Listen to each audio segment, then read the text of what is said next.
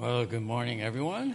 Thank you, Denny. It's always exciting and energetic to have you up here, especially when we've got AV and visual issues this morning. But thank you for the crew for figuring that out, and hopefully we'll have it all straightened out. If not, maybe this is one of those Sundays where it's really important to have your Bible apps and your Bibles with you today. Well, good morning again. And for me, I'm really grateful that I can be standing here before you, because whenever I wake up every morning and I realize I am breathing air, I thank God that He allows me to have another day to walk on earth and spend my life with all of you here. Now, just recently, I celebrated a birthday. It's one of those milestone birthdays. And so thank you for everyone who wished me a happy birthday. My usual treat for myself is I went and grilled a juicy steak and had a nice cup of wine. And later in the week, I spent time with my roommates from college, and we went out and had big slabs of prime rib. So I know my cholesterol went up, but that's how I enjoy my birthdays.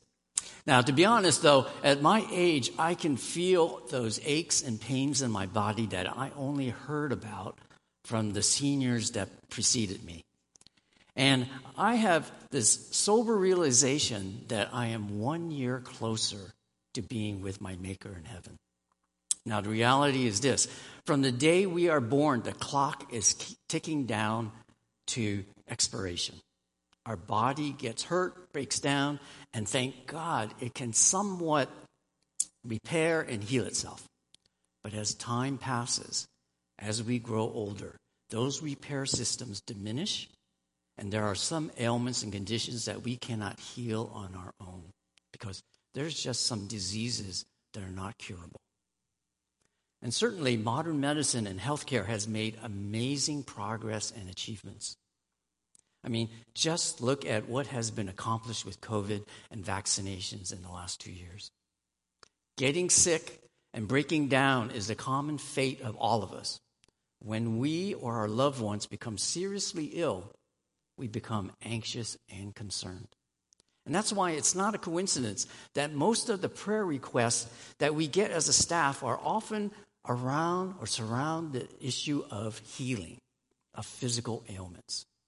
If we are honest about it, none of us are perfectly healthy in mind, body, or spirit. Matter of fact, we're all broken in some way. And because of our brokenness, God sent His Son Jesus to be our doctor, to mend us back to wholeness. But how we want to be healed when we want to be healed may not line up with God's plan for our healing, making us often disappointed, angry, and even doubting God.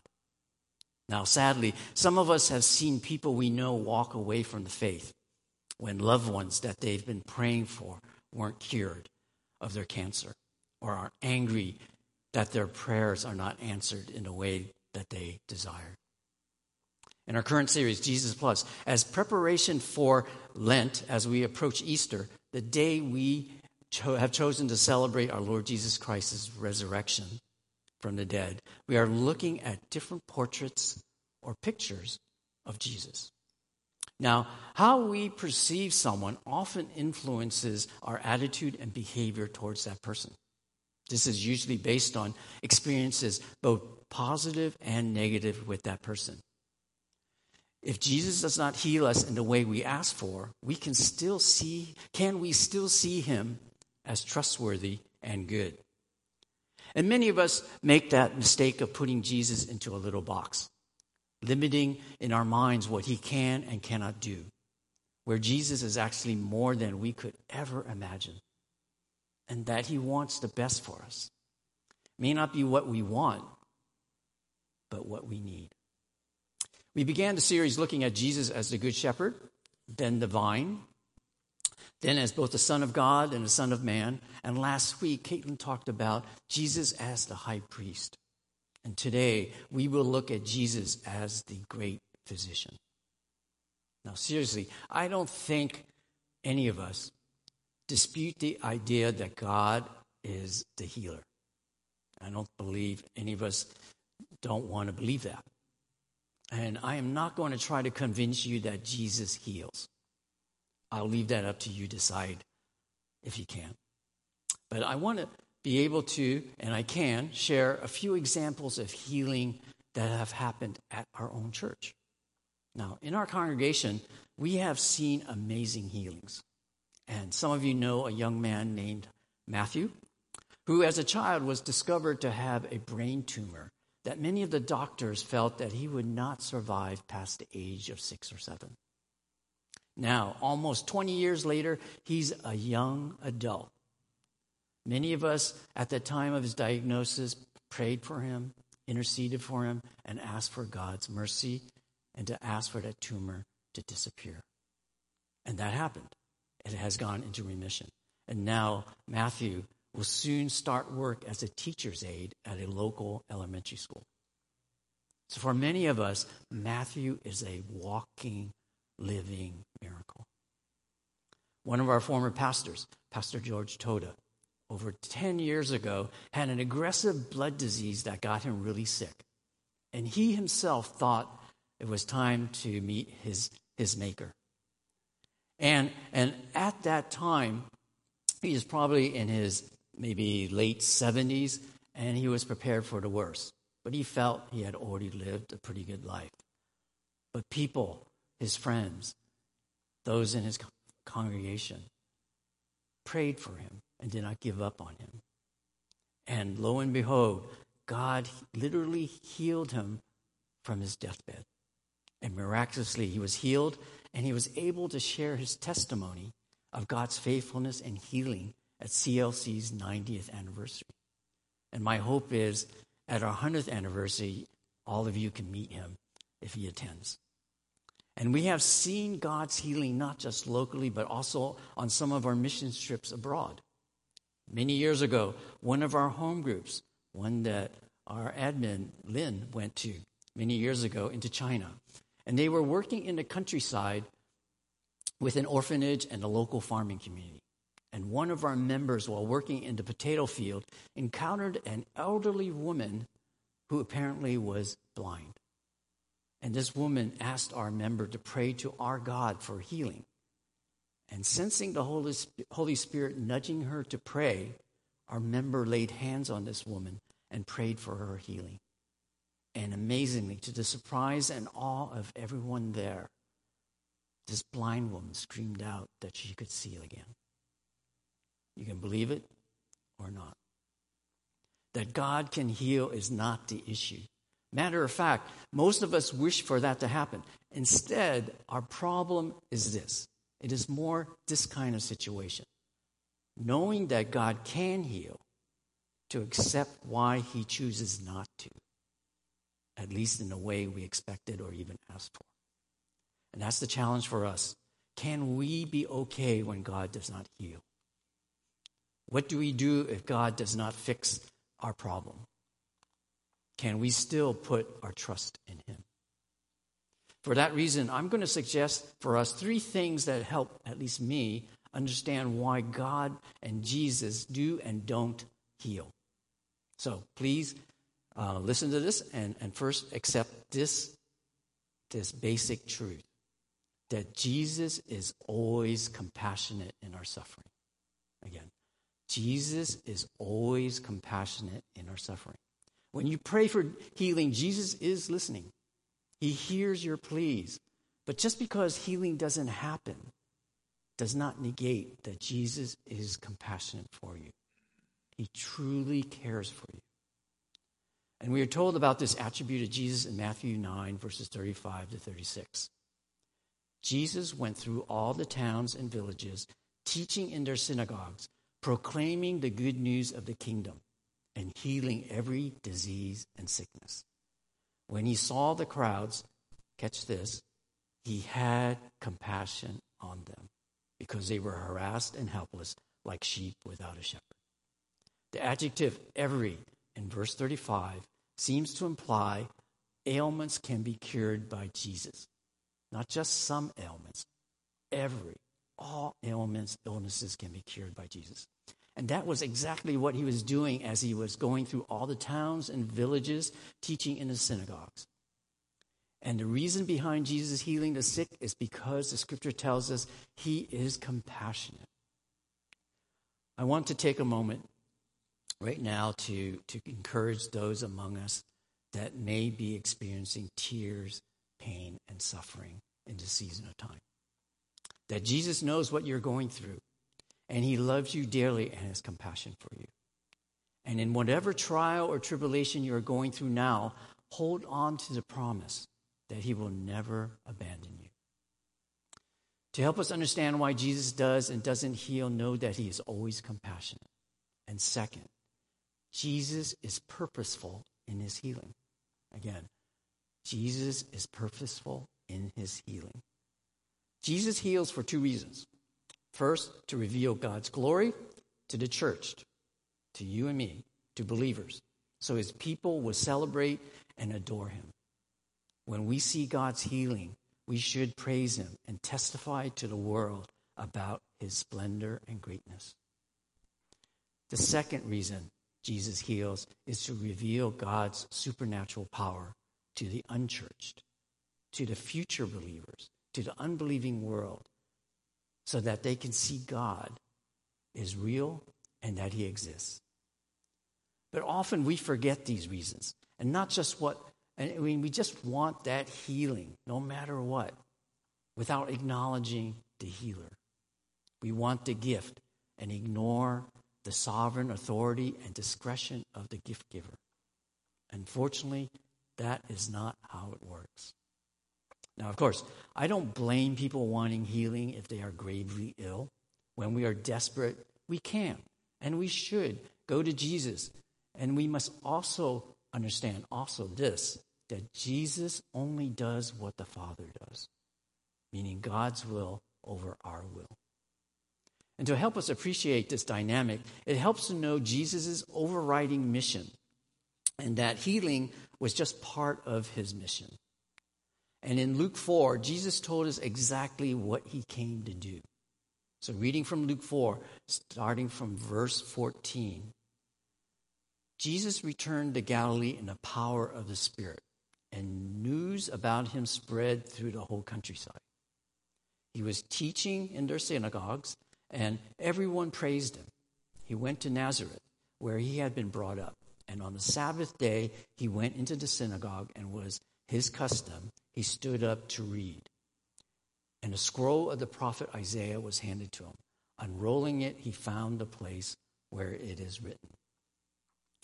So in the following two verses, in verses 18 to 19 in Luke 4, Jesus quotes from Old Testament. He quotes from the book of Isaiah. And here, in those scripture words, are plainly stated his fivefold mission on earth. And I want to suggest all these are some form of healing. And not just physical, but emotional, social, but most importantly, spiritual. From verse 18, we see 4 of the 5 purposes. Jesus said he was anointed to proclaim good news to the poor. Essentially, to preach the gospel of Jesus Christ, to give hope to especially those in poverty, who usually in most societies back then and today are suffering the most. Next, in verse 18, he was sent to proclaim freedom for the prisoners, meaning to help people break both literal and figurative chains and bondage that hold them down, so that they can live their lives with complete freedom and peace. That's why we support ministries like City Team and Turning Point to help men and women in recovery groups from drug and alcohol addictions or domestic violence and incarceration. A third reason, a third purpose for Jesus to be here on earth was to recover sight for the blind, which means to do acts of mercy and kindness to those sick and suffering, like what we did with our eye screenings and clinics for over 10 years. I still and will always remember what a young boy told my wife, who served as a volunteer optometrist, when she delivered his first ever eyeglasses. He said, "I can see. I can see." Doing exactly what Scripture is commanding us to do, is to help the blind recover their sight. The fourth purpose we see here in verse 18 is that Jesus came to set the oppressed free. To set the oppressed free, which I see as correcting systems and structures that persecute the marginalized, which involve forces like racism, sexism, and classism. That's why I'm grateful that our church is supporting and partnering with ministries working with the so-called oppressed. This past year, Pastor Ben and our social justice team helped our church give away $50,000 to nonprofits that are working with people who have endured hardship and injustices in our community. It's like Black Campus Ministries at Cal Berkeley's InterVarsity Christian Fellowship, and like Urban Life Mentors in West Oakland, who are working with inner city youth with after-school care and tutoring. And I know you heard during our community life that we would like these snack packs. I think it's 200 snack packs that we wanted to put together, delivered on Easter to give to Urban Life Mentors. And it's a great way for us to partner with those who have been oppressed. The final purpose is given in verse 19. Jesus was to proclaim the year of the Lord's favor. And here, Jesus was referring to the year of Jubilee, where every 50 years, all debts were forgiven. That the reset button was pushed to return everything back in the nation of Israel. I mean, wouldn't it be kind of cool where all your student debt, all your mortgages, all your bank loans, credit cards were forgiven? Well, this forgiveness of debts was a foretaste of what Jesus would do on the cross. And it's prophetic to what is to come in heaven. These 5 parts of Jesus' mission are also a checklist for churches to follow, to ensure his church actually reflects God's mission in the world, in both word and deed. And in the context of healing, Jesus heals is connected to his mission to reach people for God's kingdom. Now, our problem here is, however, we can have an attitude of entitlement to expect Jesus will heal at our beck and call. Us being more focused in our self-centered interests versus to reveal God's glory and power to the world. We think Jesus is an ATM machine and not God. That our request for healing comes at a mere push of a button or the saying of some prayer or words to him. And for Jesus to obey our wishes rather than the other way around. This kind of expectation or attitude is not much different from what Jesus faced when he visited his hometown of Nazareth in that passage from Luke 4. There, the people of his hometown expected Jesus was going to heal everyone like he did previously in Capernaum, a town he had just visited before going to Nazareth. And they kind of disrespected Jesus too, not believing he was the Son of God, because they said, isn't he just Joseph the carpenter's kid? Jesus straight on addressed this in verse 23 of Luke 4. Jesus said to them, surely you will quote this proverb to me, physician, heal yourself. And you will tell me, do here in your hometown what we have heard that you did in Capernaum. Now here Jesus quotes this proverb. And in this proverb, he says, physician, heal yourself. And in some ways, he's referring to himself as the physician. Now this proverb, physician, heal yourself, is not from the Bible. It's not from God. It's a Greek culture proverb. And it means take care of your own problems first before you talk about my problems. Physician, heal yourself also carries the idea of needing proof. They wanted Jesus to prove that he was the Messiah, not by him just quoting scripture, but performing miracles like he did elsewhere. Now, essentially, challenging Jesus to perform signs and wonders before they could accept him as the Son of God. And Jesus did not play their game. and he did not want to fail, or he did not fall for their unbelief. He actually added fuel to the fire. He told them stories of healings by the prophets Elijah and Elisha of foreigners instead of the hard-hearted, disobeying, unbelieving Israelites. Verse 28 in Luke 4 says this: all the people in the synagogue were furious when they heard this. The scripture clearly tells us that the people were really angry and upset at him for not healing and wanting to kill him. But Jesus only heals when God the Father tells him to do it, and for the reasons and purposes that I mentioned earlier.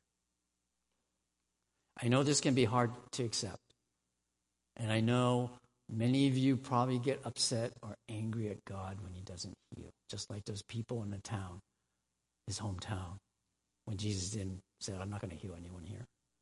Because the motivation for healing is sometimes lost on us. This is hard to say, sometimes hard to hear.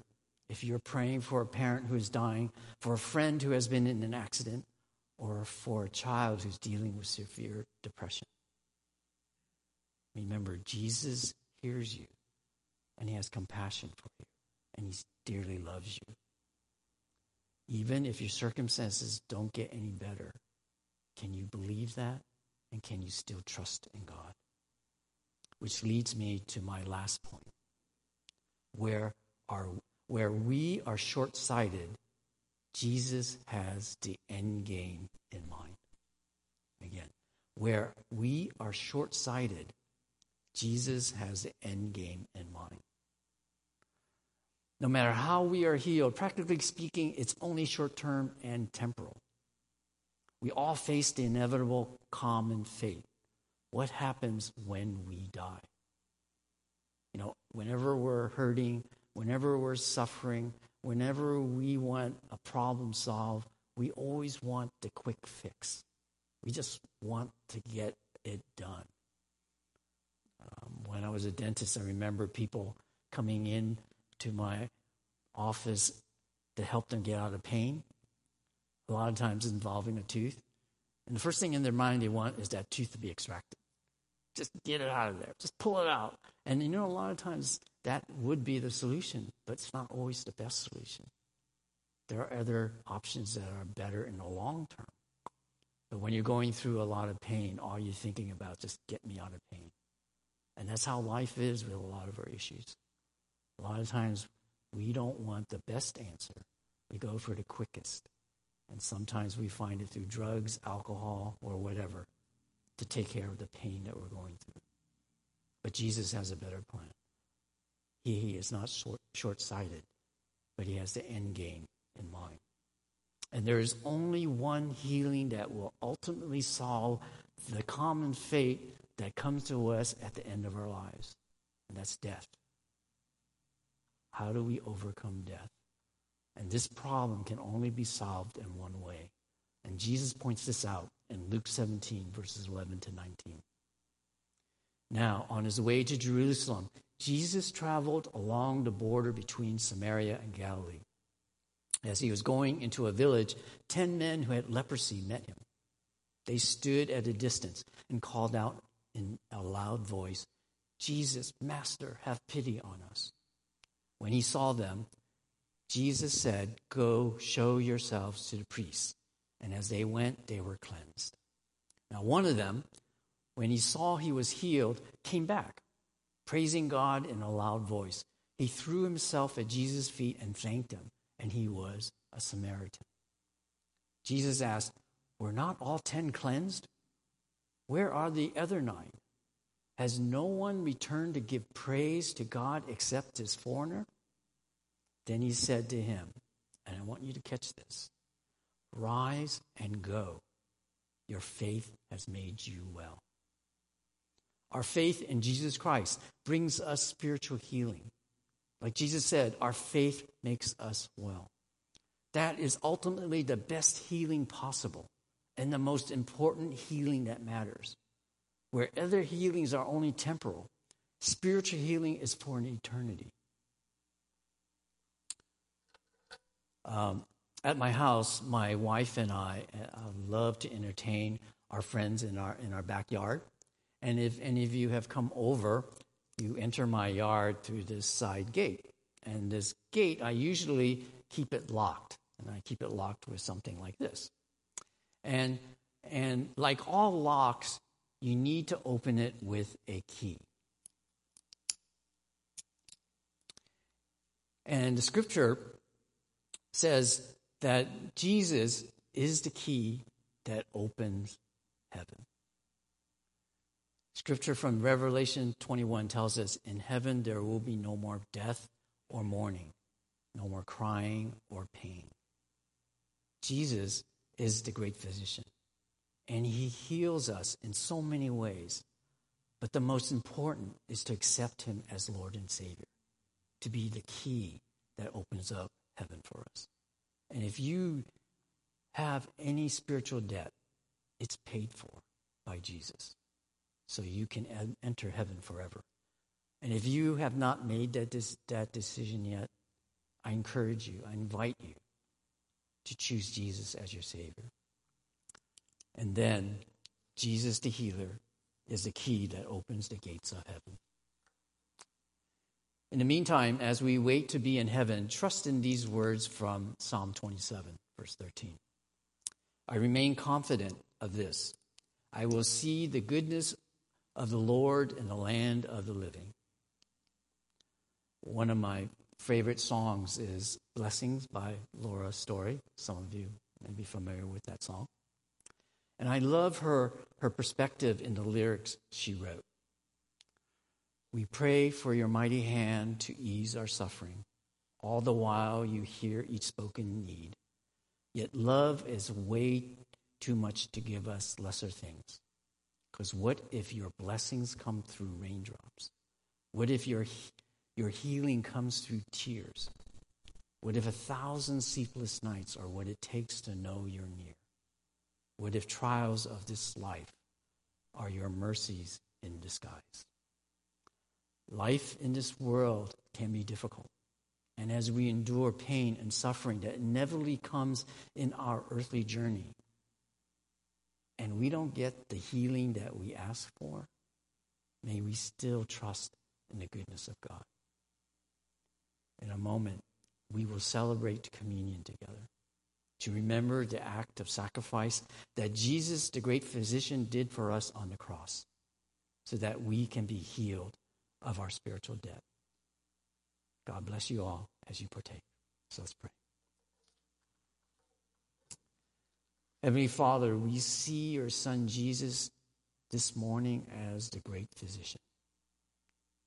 Jesus told us, it is not the healthy who need a doctor, but the sick. He did not come to call the righteous, but sinners. And may we have great humility to admit our brokenness that needs your healing. And I pray that today's word does not return void. May the words of our mouths and the meditations of our hearts be pleasing to you. And I pray this in the name of the Father, the Son, and the Holy Spirit.